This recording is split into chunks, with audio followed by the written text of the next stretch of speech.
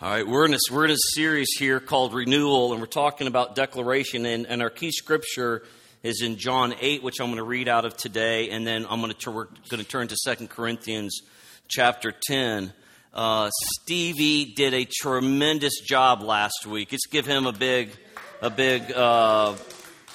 round of applause there. If you missed that, it's not up yet online, but you're going to want to go hear Stevie teach. He taught on something I never thought of before, and that is how our silence becomes lying, and when our silence becomes lying. And we've talked before that we are not just supposed to not be negative. We have to be godly positive. It's not enough just to not curse somebody. We're supposed to bless somebody. And that silence wants you to believe that the declarations of Scripture are actually the impossible things. That God is good is actually the lie. And to believe the lie is the truth, of which God is making you sick and God is breaking your leg to teach you a lesson. He did a really, really good job of expressing that. I was super engaged and super happy to hear him talk about that the enemy loves that silence, and he loves that wrong belief, okay? And so we're working on and talking about our beliefs, those lies that we believe. And the problem with most lies is that we don't even know they're lies. And so therefore we take patterns of reading Scripture and we listen to people only that we already like, that already agree with us.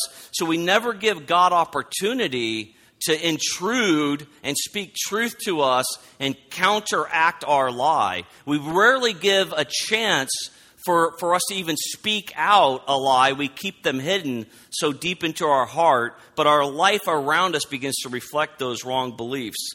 In John 8:32, it says, "So Jesus said to the Jews who had believed him, 'If you abide in my word, you are truly my disciples, and you will know the truth, and the truth will set you free.'" Some of the messages we've had on what the truth is. Now, I love deeper truth about our finances and about the blessings of God that unlock our ability to follow along with good earthly principles. We're not looking for a key to something superficial. We're looking for keys to things that are deeper, that unlock what my life is supposed to look like and the uniqueness of how God created me. So in this area of where we need to know the truth, I actually prayed part of this. There's four main areas of belief that will probably encompass everything that you struggle with, will encompass everything that you need hope for, or that you're believing a lie and you need massive amounts of chemotherapy truth into these areas. And the first one is what we believe about God. We need to have right beliefs about God in order for us to thrive as a human being, as a Christian especially. The second one is who we believe we are. We walk around with a lot of wrong belief about who we are. A lot of wrong belief, and you can hear it come out of people's mouth quite a bit, and we've talked some about that. The third one is what we believe about others.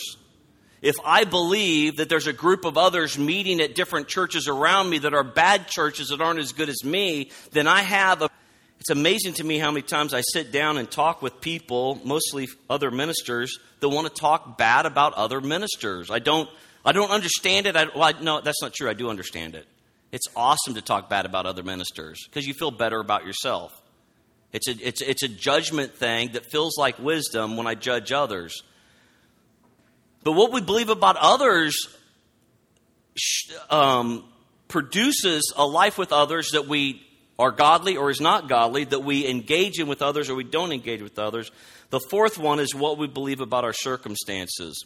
So my future, your future from today on out, depends on upgrading what you believe, finding out lies about what you believe about God, what you believe about yourself, what you believe about others, what you believe about your circumstances.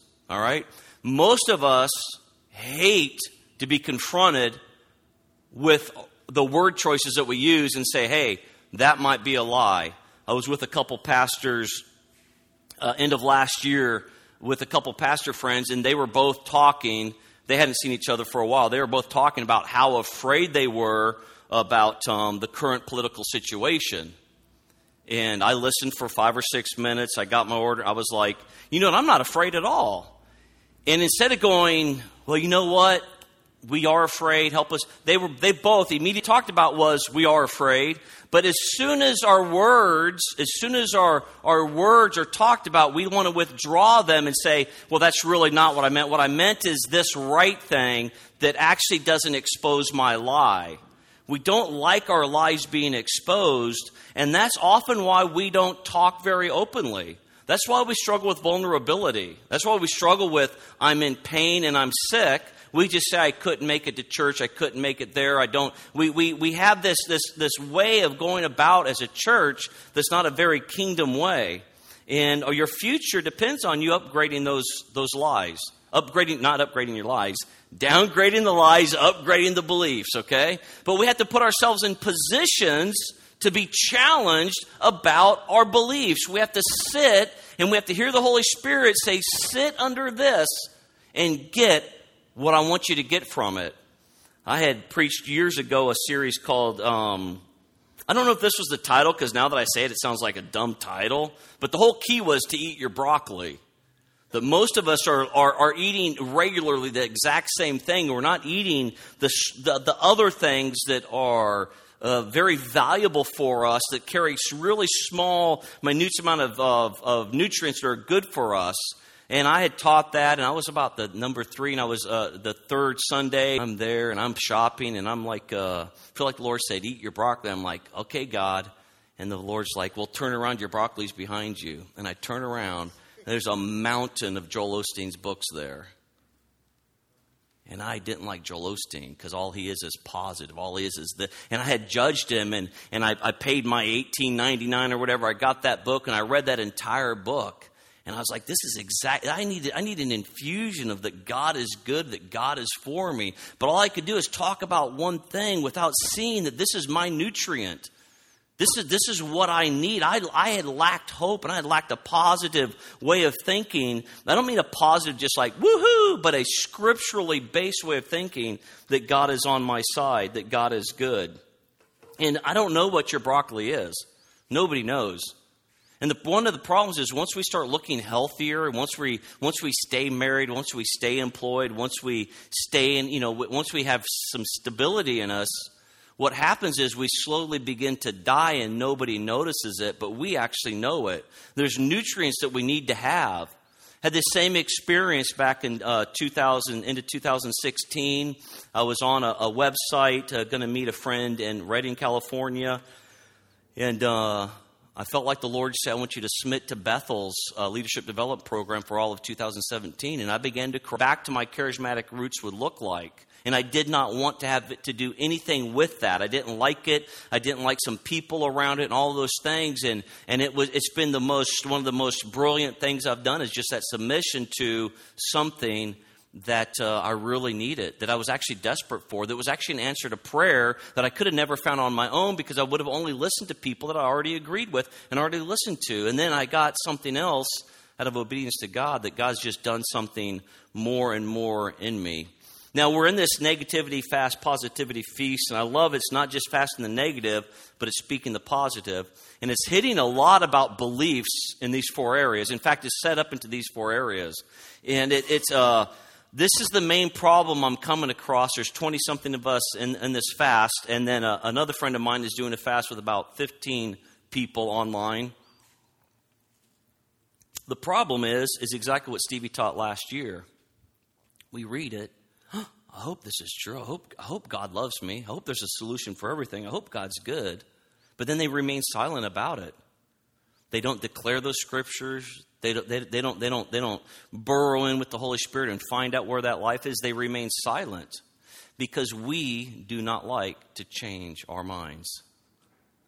If we don't like somebody, we want to keep not liking them. If we don't like a group of people, we're self-righteous in our judgment of other groups of people. It's true of racism, of sexism.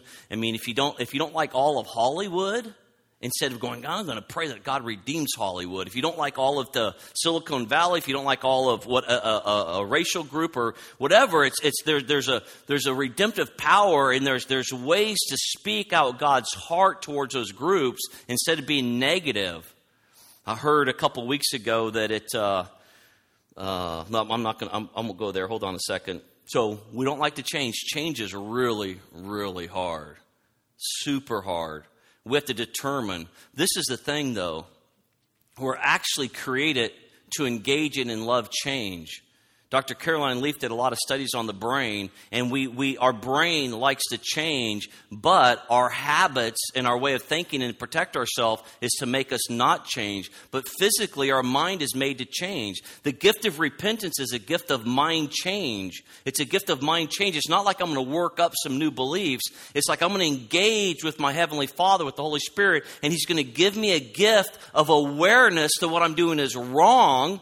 Maybe not wrong for anybody else in the room, but wrong for me. And boom, and from this point on, because I've been given this gift, I'm going to begin walking out my life completely different. And all my decisions will be based on something else. That's why, but still have a gambler's mindset. You can totally quit drinking, but still have a stinking thinking mindset. There's these things that you can stop doing, but you still have the belief system behind it to propel you into different things. We like to think that the world should move and operate how we think the world should move and operate. That's why we judge people so readily, so quickly. Because they didn't do what I would have done, therefore they did it wrong. They didn't say what I would have said. They didn't preach it like I would have preached it. So we're always looking, and there's some pride in there. There's a lot of pride in there that says how I would have done it would have been the best way.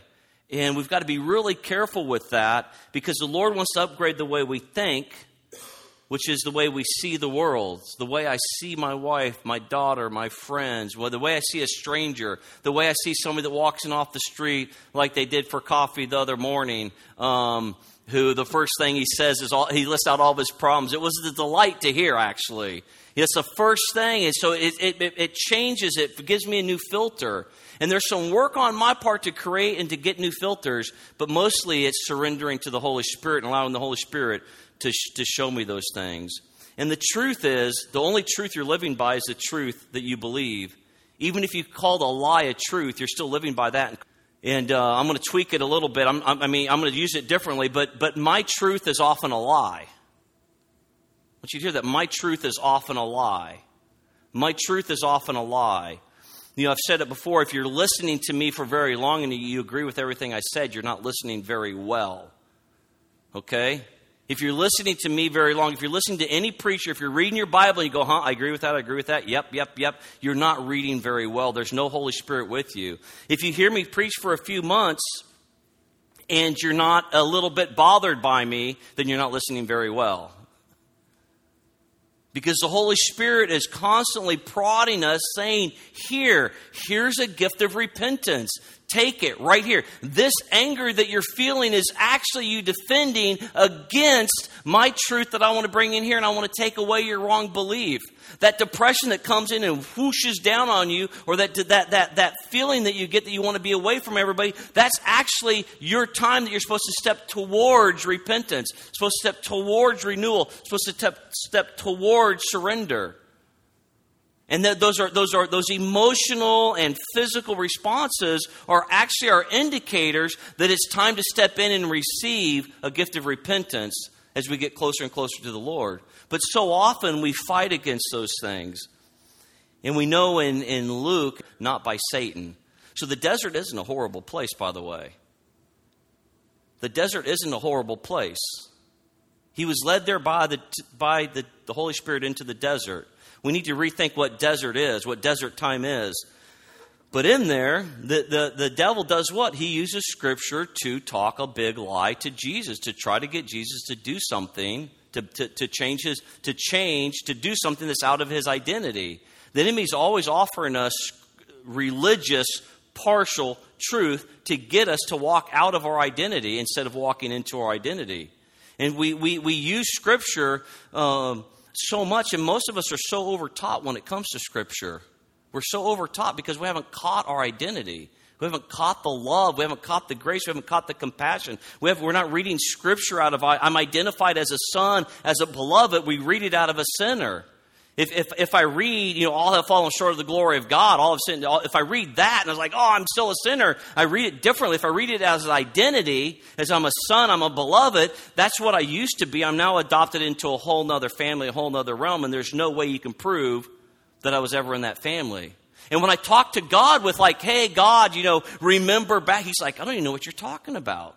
It's like we constantly jog God's memory with, I'm a sinner, I'm a horrible person, these are all the deeds I've done. He's like, it's already gone. Your forgiveness is often a lie. Means that if I'm holding on to a lie, but I'm calling it a truth, then I hear God's truth, I perceive God's truth to be a lie, and I do everything I can to protect my truth. So there's not an exchange there. I'm supposed to exchange. I give up. I say whatever you're telling me to be true. And that's what we're doing when we're declaring Scripture. That there's always a solution to everything I face. There's a solution. I'm not saying that on my own. I'm saying that because the Lord says there's a solution. And I'm declaring what He would say over me, that He's not worried about what I need to know. He's not worried about any wisdom I need to have. So I just declare what He's telling me, that there's a solution. And it's founded in Scripture and in God's identity of me, not in me just making something up like I want a new car. It's not that sort of declaration. So if I'm holding on to a truth, what does it take God to get that truth shaken? And a lot of times that lie moves us into bad relationships, bad addictive problems, bad church situations, bad business deals, and it moves us into things that then cause trouble in our life, and then we say, God is causing me this trouble. God is taking away my house. God is making my kids do this long. I'm walking out that lie, and sometimes those situations make us aware that what I'm holding on to is a lie, because it's the time that we go get help. You see the spiritual warfare that's going on there. There's a fight that's going on constantly for what you believe about God, what you believe about yourself, what you believe about your people around you, and what you believe about your circumstances. So when you go to exchange your current truth, the one you're living by, for a higher truth, there's a fight. There's a spiritual battle that goes on. Because you're starting a war between your current truth that you're basing your life on and the higher truth that God wants you to live by. Does that make sense?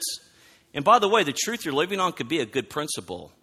And it could be something the Lord told you 10 years ago, but you held on to it, you built it up, you made it your cornerstone instead of a relationship with Jesus, and now God's having to blast off that Scripture that He told you 10 years ago and said there's a higher, deeper truth.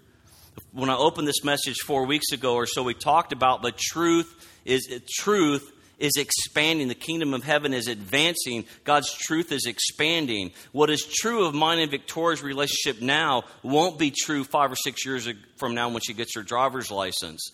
And actually, it probably goes in the opposite way of mine and God's relationship. It's supposed to get closer and closer instead of her moving away. And we've tried to convince her to live with us forever, but guess what? She's not going to have it. Wouldn't it be nice if your kids would get a job, pay rent, and still live in your house and do their share of work? No. I think that would be great. I think that would be awesome. I like my kids, though. I'm kidding. Maybe if they had a house right next door, that would be great. So this idea of warfare is engagement in or the activities involved in war or conflict. Everything you read, everything you hear, everything that goes on here, every thought that goes on here is a conflict, is a war going on that you're engaged in. And this is the thing, you're engaged in war whether you want to be or not. You're engaged in war of beliefs whether you want to be or not. And so you can turn to 2 Corinthians 10, verse 4 and 5.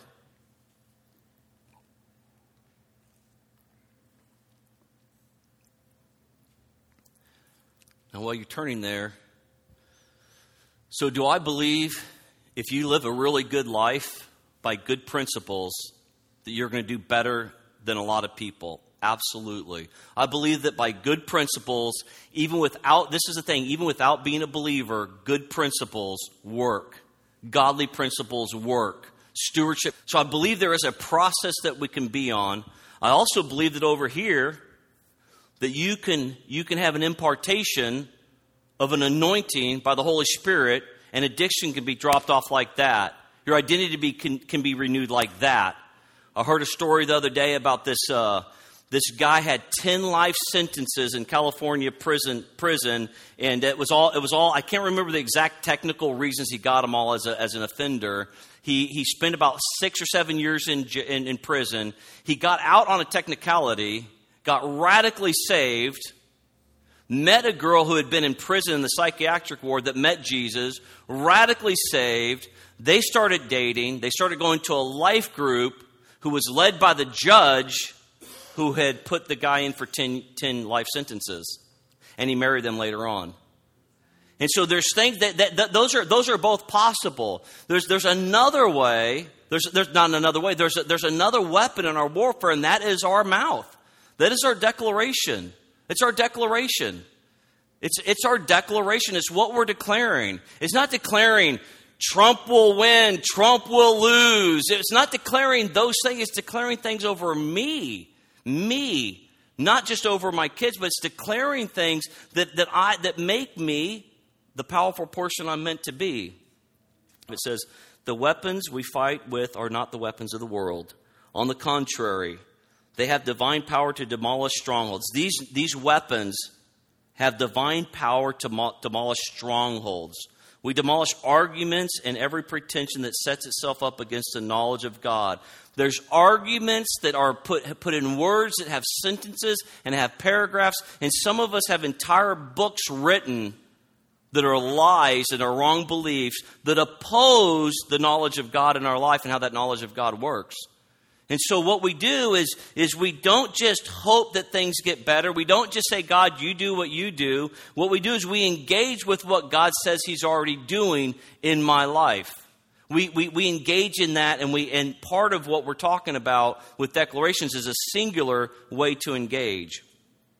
And we believe in supernatural healing. We believe in a freedom from addiction and prayer. We believe in being released, delivered from the demonic.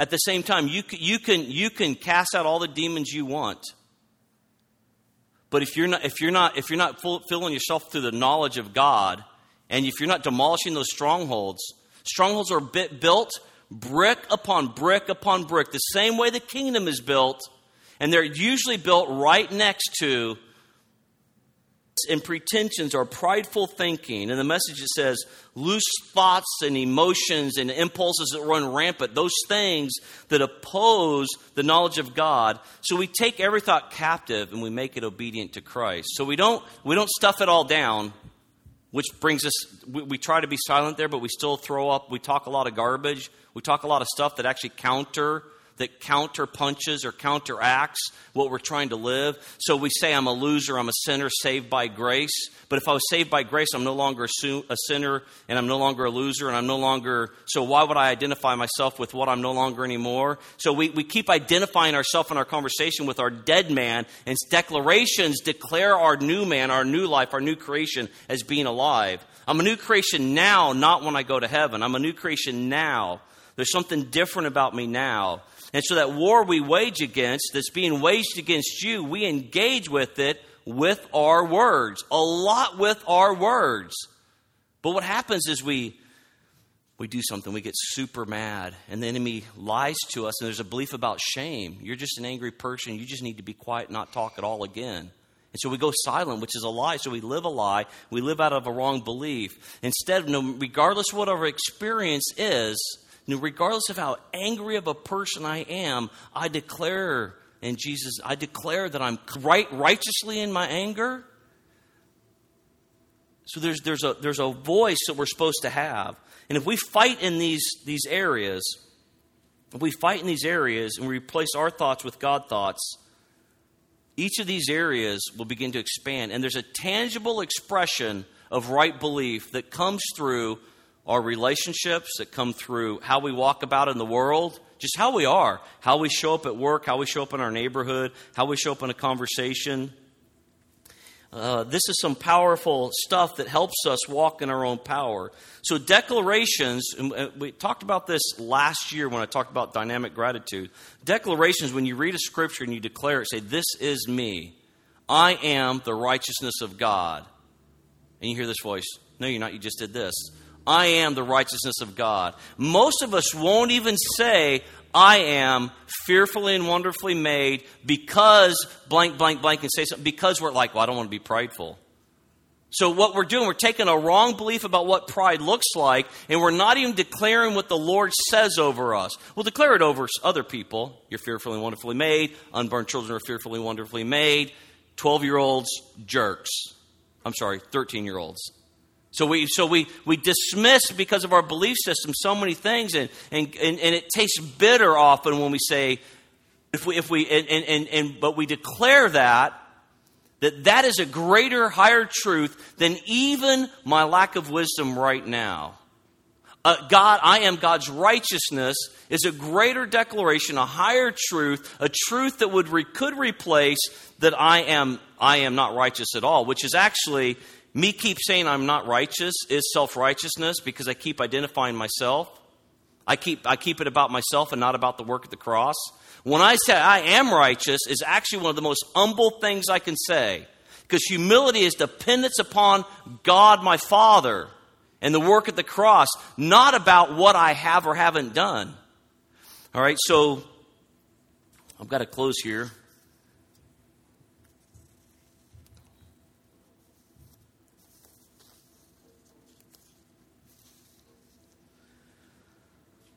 So if it tastes bitter when you're doing the negativity fast, the positivity feast, whether it's about your kindness or about your character or about your life or about your future, about your relationships or about how much God loves you, if it tastes bitter, and some of them will, if they don't, you're not understanding what they mean.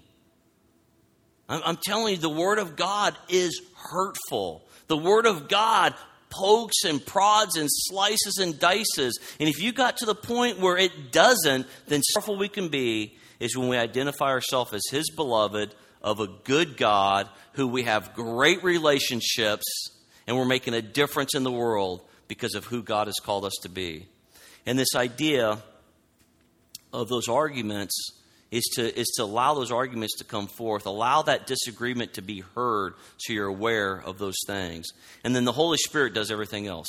The Holy Spirit does do that. But we have to be speaking, we have to be walking in a certain way, but we won't walk in any way that we don't believe. We might do it for 10 years, but that disbelief always crops up. Go ahead and stand up.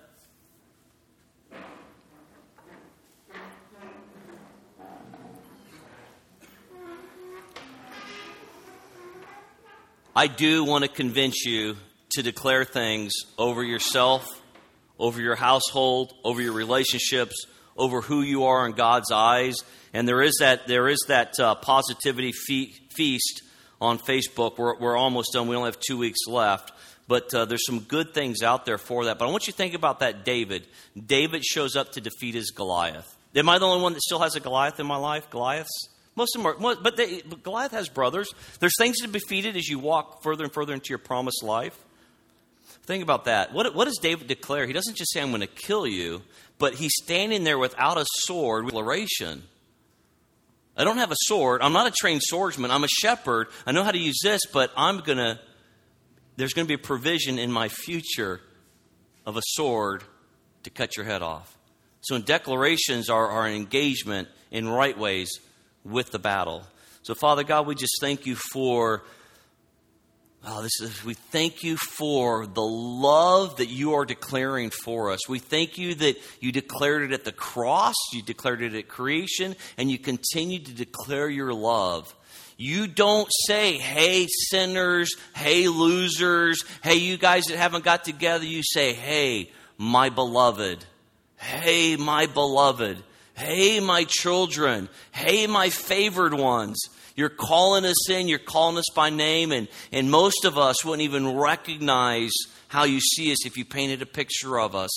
because we're so engulfed and we're so in disbelief about your goodness and about your grace and how tangible and how mighty and how present it is to save and to heal us and to walk in the fullness of the joy of the salvation you've given us.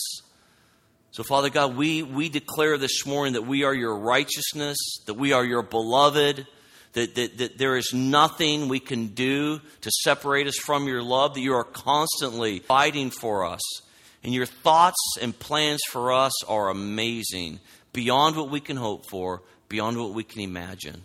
We thank you for that, Father God. I just ask your blessing upon each person in here and their family and their home, their jobs and their finances, the people that they love that are around them, and the people that are their enemies, Father God, that your kingdom would be expanded because of how we speak, because of how we live, and how we love one another. In your Son's name, everybody said...